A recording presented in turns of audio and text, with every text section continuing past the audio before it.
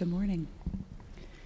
Today's scripture reading comes from James chapter 1, verses 2 through 12. Consider it pure joy, my brothers, whenever you face trials of many kinds, because you know that the testing of your faith develops perseverance. Perseverance must finish its work so that you may be mature and complete, not lacking anything. If any of you lacks wisdom, he should ask God, who gives generously to all without finding fault, and it will be given to him. But when he asks, he must believe and not doubt, because he who doubts is like a wave of the sea, blown and tossed by the wind. That man should not think he will receive anything from the Lord. He is a double-minded man, unstable in all he does. The brother in humble circumstances ought to take pride in his high position, but the one who is rich should take pride in his low position, because he will pass away like a wildflower. For the sun rises with scorching heat and withers the plant. Its blossom falls and its beauty is destroyed. In the same way, the rich man will fade away even while he goes about his business. Blessed is the man who perseveres under trial, because when he has stood the test, he will receive the crown of life that God has promised to those who love him. This is the word of the Lord.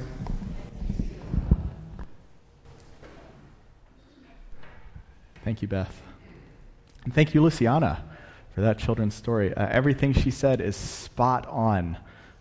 We love Scripture because it's life, and I hope we see that this morning. So let's pray together as we look at the Bible. Loving God, you provide for our every need. You feed our bodies and our souls, and yet we hunger to know and love you more and more. Nourish us with your word today. Through Jesus Christ and in the power of Holy Spirit, we pray these things. Amen. Well, if you've been with us for a couple of weeks, you've noticed that we keep reading the same thing over and over and over. Have you noticed that? And we just tack on a little bit more at the end of the reading each week. We're in a series where we are taking our time slowly but surely and milking as much meaning as we can out of the New Testament book of James. Now, James had written this letter to Christians, to early Christians, and a lot of people who read James, and you may read James and think, this seems really random. Like he starts here and then he goes here. By the way, I miss having the choir behind me pre-COVID, so like this just feels right. James is like here and then here, and everything seems random and disconnected. And one of the things we're doing is we're looking for the connections, because it's not random. Everything works together. And so I hope that as we keep reading the same text over and over, it sinks into our bones, and we start seeing how unified and beautiful Scripture can be. This morning, we're really just looking, if you look in the bulletin, it's separated into 4 chunks, 4 paragraphs. We're just looking at the last one. And it's just one verse. James chapter 1, verse 12, which is both kind of a conclusion to the verses that came before it and an introduction to what's coming after it. We've been spending a lot of time thinking about suffering. James starts the book, flat out. He's just blunt. And he says, consider it pure joy, my brothers and sisters, when you face trials of many kinds. Now, most of us don't think of joy when we're facing trials. I know I don't, and you probably don't either. And we spent a lot of time thinking through how does that work. This morning, James is going to recap that a little bit, and then he's going to give us one more better reason for joy. We're going to see the blessedness. We're going to talk about blessing of resilience now. We're going to talk about a better blessing that is to come, and then we're going to look for the power. Where does the power to do this come from? Where does the power to persevere come from? Listen to how he starts in verse 12. Blessed, I'm going to try to say blessed instead of blessed, because when we hear blessed, we kind of think the angelic, and it feels very distant. Blessed is the one who perseveres under trial. Again, there's some dissonance going on, because when you're going through a trial, you probably don't feel very blessed. The way we use the word blessing today is opposite what James is talking about. We use blessed like five or so years ago. If you follow things on social media, it was very popular to call out people for their humble brags. Do you remember humble brags, any of you? So, oh man, I'm so blessed that I got a raise or a promotion at work. Well, you're not being humble. You're actually bragging. You just use the word blessed to sound humble. I'm so blessed that I got to take this great vacation. I'm so blessed that I was the valedictorian of my class, or I'm so blessed that, and it's not that those things aren't good and aren't blessings. But when we think of blessing, we think just good. Good, good, good. When things are going well, I'm blessed. And when things aren't going well, I must not be blessed. Something must be wrong. But listen to how James uses the word. Blessed is the person who perseveres under trial. I don't think I'm very blessed when I'm going through a trial. What does he mean, by that? By the way, James is not alone. Jesus uses the same language. If this word pattern sounds familiar, it's because Jesus uses the exact same structure in Matthew 5, a very famous verse. I'll just read a little bit of it. Blessed are the poor in spirit, for theirs is the kingdom of heaven. Blessed are those who mourn, for they shall be comforted. Blessed are the meek, for they shall inherit the earth. Again, when you hear poor in spirit, you probably don't think blessed. When you think mourning and grieving, you probably don't think of blessing. But clearly, James and Jesus, and we believe James is Jesus' brother, they mean something a little differently by the word blessed than we do when we think I'm just so blessed that everything is going so well for me right now. What do they mean by that? If you look at the Greek word for blessed, it can be translated as happy. Now that's even more jarring, and I don't think it's a great word to use because the connotation for happy that we use is circumstantial. Something good happened to me, and therefore I'm happy. Or you might think, well, somebody's just kind of a happy person. It's something that's internal, but it's very surface level. Maybe a better word is to think of blessing as kind of a fortune or almost an inheritance. Several biblical authors use the language for inheritance. That's helpful. That's more helpful, at least for me, because if you think about an inheritance, it's kind of yours, but it's not yours yet. So you can kind of look forward to it, but it's not. You can't take hold of it yet. It's still kind of abstract, and yet if you know you have an inheritance, then even if things are hard right now, let's say financially, you can sleep a little bit easier knowing, okay, things will probably pan out someday. And like an inheritance, a blessing comes from somebody. It's external. In this case, blessing comes from God. Blessed, we would add by God, James says, is the one who endures a trial. Not blessed is the person whose life makes for an awesome Instagram feed. Not blessed is the ones whose kids get great, respectable jobs and really make something of themselves. No, blessed is the one who perseveres under trial.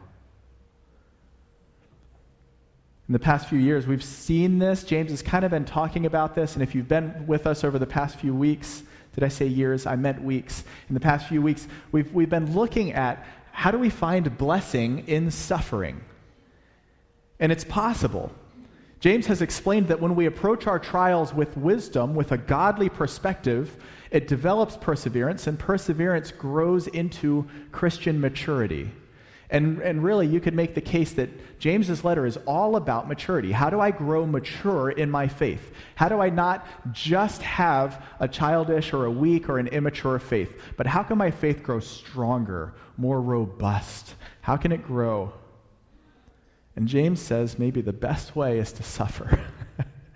How encouraging is that? When we're able to suffer well in this world, we become blessed. But suffering well let's face it, it's very unusual. We've gotten a really good picture of suffering in the past year and a half. And COVID-19 is really, in some ways, from my standpoint, it's really revealed how well or not we suffer, hasn't it? It's revealed our character and our priorities and how resilient we are or aren't. I was listening just this week to an interview with a physician. She's a physician, and I think she began serving at a hospital in New York City in January 2020. Good timing. And so she was describing her experience, especially in March, April, and May, serving at a hospital in New York City. And you remember the headlines and how bad it was there and how they had brought in dozens and dozens of refrigerator trucks because they had run out of space in morgues. Here's what she said in this interview. She's a Christian. She said, "On some level, we've deceived ourselves into thinking we can escape our mortality. And for the last 100 years in the U.S., at any rate, medicine has become so powerful and so successful that we really haven't had to spend much time thinking about our finitude. And yet, in an earlier era, pretty much any time before the last 100 years, whether it was famine or plague or pestilence or war," she said, "every few years something was ravaging a population, and people lived knowing that life is so precarious. They understood this much better than we know this now." You see what she's getting at? She says in earlier times, people suffered more. You had a lot more to be worried about if you lived 100 years ago than you have to be worried about now. And yet, 100 years ago and before, people were much more able to reckon with their fragility, with the fact that life is fleeting. We talked about that last week. We have suffered less, medically speaking, especially. And so when something new threatens us, like a virus, we're actually much less able to deal with it, emotionally, socially. Like COVID has left so many of us just paralyzed, hasn't it? You see? When you suffer wisely especially, you learn to persevere. And as you learn to persevere, you become more mature. And conversely, if you look at the opposite side of that coin, if you work to eliminate suffering from your life, if your life is about eliminating suffering, you do so at the expense of your own maturity. At the expense of you become less resilient. Athletes know this. They subject themselves to resistance, to suffering. Why? Because it makes them stronger. There is a present blessedness of suffering, of enduring, which is that we grow stronger and we grow more mature. Blessed is the one who endures a trial, James says. You become more resilient, more mature. You learn to persevere. As we talked about 2 weeks ago, you have ballast in your life. But then James turns the tables and he starts talking about another reward. If there's blessing in this life, he says, that's good and well, and there's actually more blessing to come. There's a greater reward. Listen to how he calls it. Blessed is the man who perseveres under a trial, because when he stood the test, he will receive the crown of life. When he has stood the test, or she, when they, let's use the gender-neutral they, when they, English teachers are going to hate me for that, when they have stood the test, they will receive a crown of life that God has promised to show them. Now, the word for crown there, it's used less often for a king's crown, like a glittering gold crown. It's used more often to describe, in ancient Greece, in the Olympics, if you won an event, you didn't get a gold medal, you got a crown. It was a laurel wreath. And that the same word is a crown. So it's less about it's not about something you're born into. The crown of life is not something that you deserve. It's something that comes through perseverance and through struggle. Now, that might rub you just a little bit the wrong way. If you're Protestant especially, that's going to rub you a little bit the wrong way. Because James is teaching there is a reward for suffering and enduring in this life, which is life forever. Now, you might be thinking, wait a minute, I thought our faith was about grace. I thought grace was free. I thought you couldn't do anything. I thought it wasn't about rewards. Let's just let Scripture challenge us a little bit here. Consider what Jesus says in Matthew 5. Blessed are you when people insult you and persecute you and falsely say all kinds of evil against you because of me. Now let's be clear. Jesus says because of me, not just because you're difficult to get along with, but because of me. Blessed are you when people falsely say all kinds of evil against you because of me. Rejoice and be glad, because great is your reward in heaven. Even Jesus says there is a reward somehow for enduring suffering. Paul says as much in Philippians 3. He says, I press on toward the goal to win the prize. What is a prize? It's a reward for which God has called me heavenward in Christ Jesus. Now there's some mystery. We don't know exactly what he means by this reward. Is it something over and above?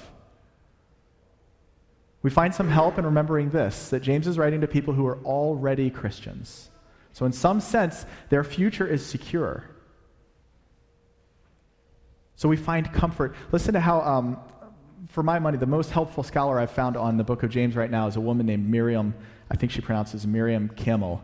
Here's how she said it. Even when believers, so Christians, perceive nothing good coming from affliction in this life, even when you perceive nothing good coming from your afflictions in this life, they can look forward to a magnificent eternal compensation for their suffering.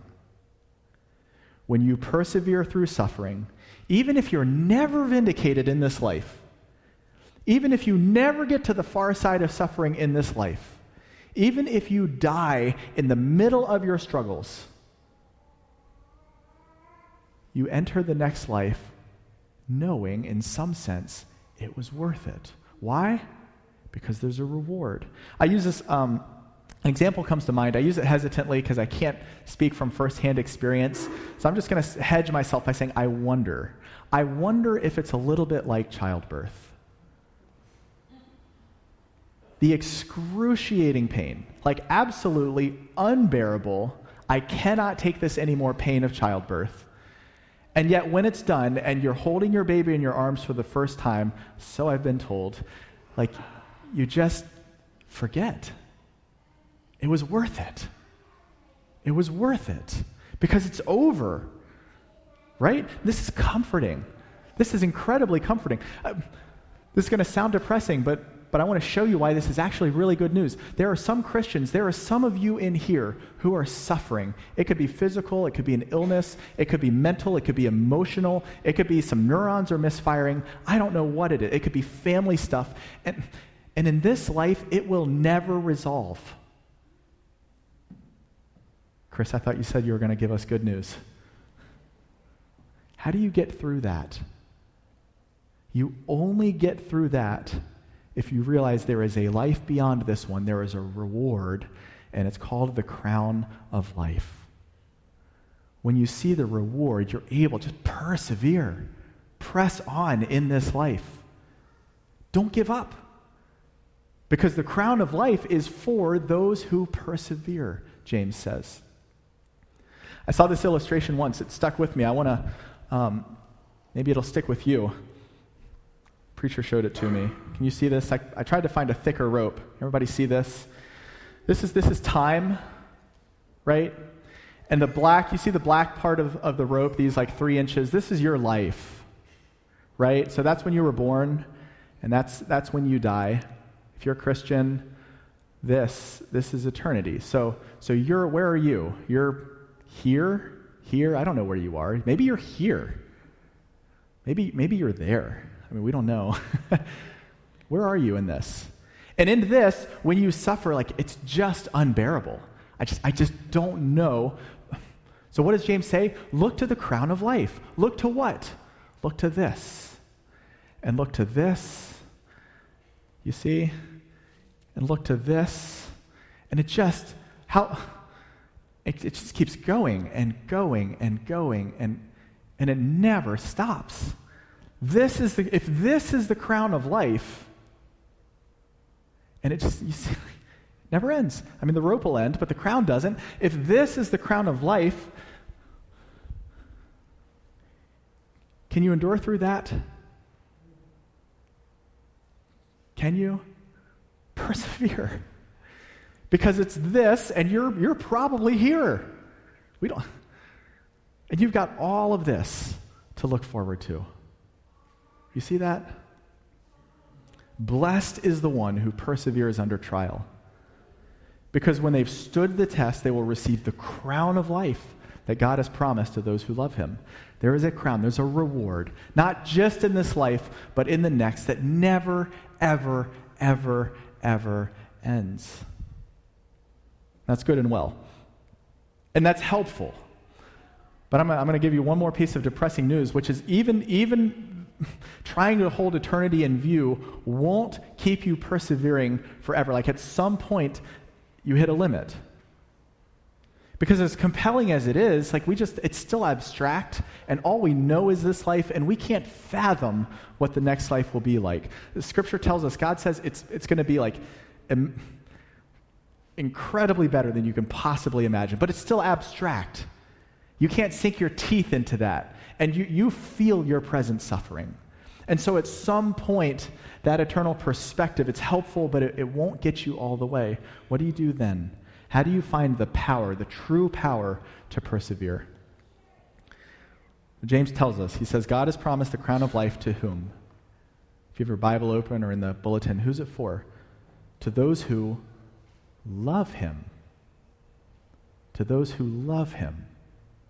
The power to persevere, it doesn't come from grit, it comes from love. We talk about endurance and perseverance. We expect to hear, we expect, okay, it's going to be about hard work. I need to just grit my teeth. I need to buckle down. I just need to get through it. Whatever, right? Angela Duckworth wrote that great book about grit a few years back. We hear about stick-to-itiveness. Just stick it out. And if we're honest, many of us probably expect James to say, okay, there's a crown of life to those who endure, so just stick it out. That's not what he says. He says the crown of life is for who? For those who love him. For those who love him. Why?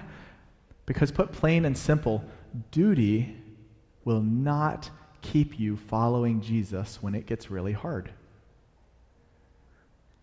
A sense of personal responsibility will fall short sooner or later. You may have the deepest sense of duty imaginable, and it'll work. It might work for a long time, but at some point, it will reach its limit. Then you need something more. James says it's love. Now, I see this over and over in my work. In my work, I get a front row seat into the suffering of a lot of people. And I see people who tend to view their faith as something that's just, it's the right thing to do. It's a duty. It's responsibility. And when the going gets tough, I'm going to be up front with you, they wither. I see it time and time again. On the other hand, I see people who just love Jesus. The word duty might never even enter their vocabulary. Thinking of one in particular right now, she's going through just an impossible, agonizing season. We met just this week, and we were talking, and I asked her, how are things going? And right out the bat, she's very honest, which I appreciate. She said, they're not going well. We had a long conversation about it. And she shared more about what's going on, and she wasn't kidding. They're not going well. And we prayed together before we left, and I always, when I'm visiting with somebody or meeting with we pray together, and I just asked, can I pray for you? And I finished praying for her. And then she prayed. And I love this. I don't ask people to pray, but when they do, it's just really sweet. You know what her first words were? This is somebody who's just going through hell. Very first words, how she started her prayer. Jesus, I just love you so much. You want to know how you persevere? That's how. That's how. It's not her sense of duty that helps her to persevere. It's her love. She loves Jesus, and she perseveres. And the beauty is this works both forwards and backwards. Like one builds up the other. So when you love Jesus, you persevere. And then the more you persevere, the more you grow to love Jesus. And then you persevere and you love. And it's this upward cycle that amplifies itself. Case in point, I'll show you how it works the other way. A good friend of mine, about 5 years ago, his mother was diagnosed with Alzheimer's. And he told me that about 5 years ago, and then I think just a year or two ago, he said he was having a conversation with his dad about it. And he said his dad told him, he said, I had been praying for years God, help me to love your mother more. Like, just grow my love for your mother even deeper. And I never expected him to do it by giving her Alzheimer's. But for years, for 5 years, this man, John, gave his life to serving his wife. That's endurance, who had Alzheimer's, until he died this July, literally in the middle of helping his wife get ready for church on Sunday morning. Like, how did God grow John Holbrook's love for his wife? Through his endurance. God, help me to love my wife more. And he gives her Alzheimer's. And yet he did. Now let's be clear, that endurance has to be rooted in love. It has to be rooted in his love for his wife. If it were just duty, sooner or later it grows into resentment or all sorts of different things. But you see, love produces endurance, which produces love, which produces endurance, but it has to start with love. It's an explicit promise. James uses the word promise. He said God has promised, he's promised the crown of life to those who persevere. Which means this: if you love God, a lot of people wonder, like, well, what happens, and can I persevere? And if you love God, you will persevere. He's promised. You don't have to wonder. You don't have to worry. But Chris, my faith is so weak. It doesn't matter. It's not about the strength of your faith. It's who do you love? And so often I get the skepticism and the worry, and I have some of those same worries sometimes. So if you're wondering, like, what if I'm not sure I love God? What if I want to love God, but I'm not actually sure I do? What do I do then? Let me give you 4 quick answers. 1, if you want to love God, but you're not sure you love God, you're on the right track.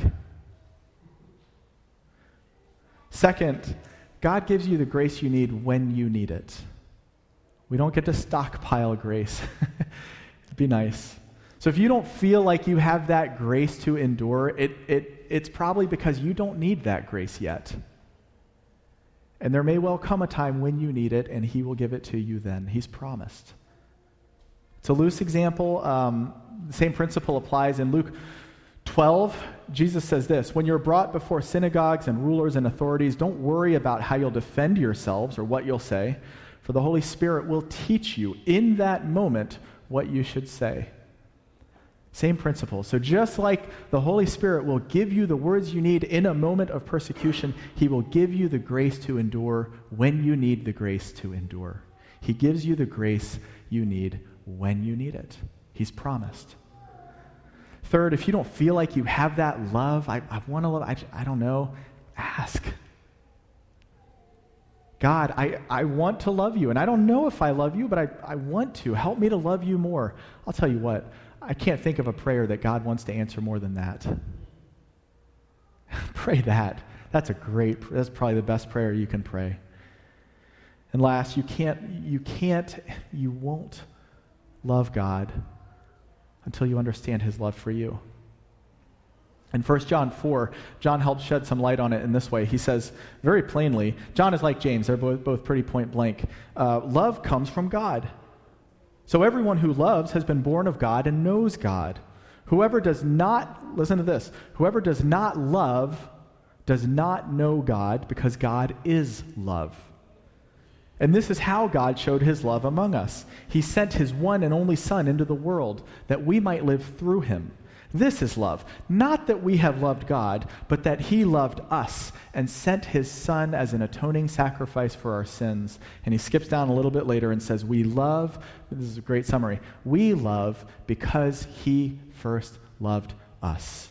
You will not, hear me clearly here, you cannot love God without appreciating and understanding and reckoning at some level, even if it's a very basic level, with the fact that he loves you more than you dare hope. He loves you so much. He endured, and we're talking about love and endurance. Who endured a trial for the sake of love? Jesus. Out of love. You see? What was the cross if not an incredible trial? What did the cross demand of Jesus if not incredible endurance?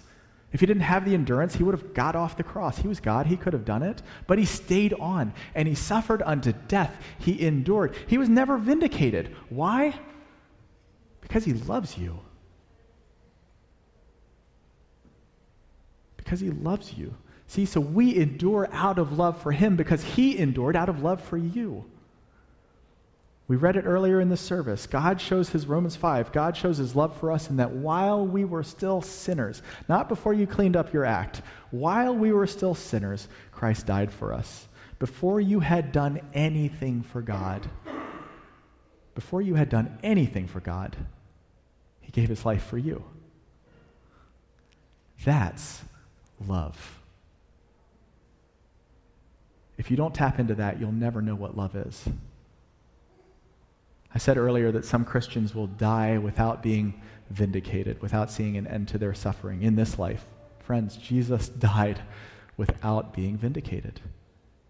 Jesus never knew justice. He's the only person in the world who never sinned. Justice demands that he's the only person in the world who should have never died. He died and was never vindicated. He endured.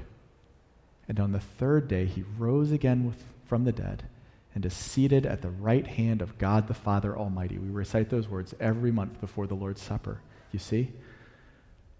There may or may not be the vindication we want in this life, but in the next there is a crown of life for those who love him.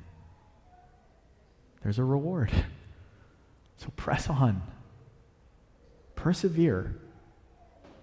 Not because you're gritting your way through it, not because you're tough enough, but because Jesus' love compels you and you know no other way. Blessed is the one who perseveres under trial.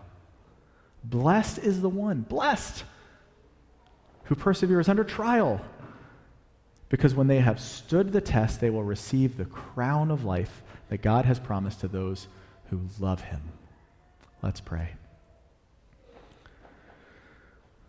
Lord, I'm almost afraid to pray it, but bless us. Bless us. I'm afraid, of course, because a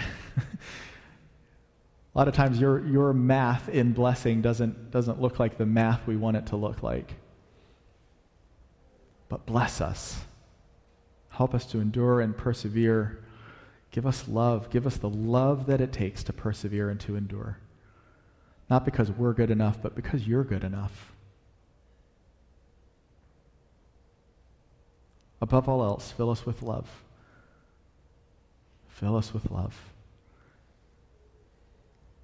Let us persevere and let us taste the blessing of being sons and daughters of the Most High. We ask these things in Jesus' name. Amen.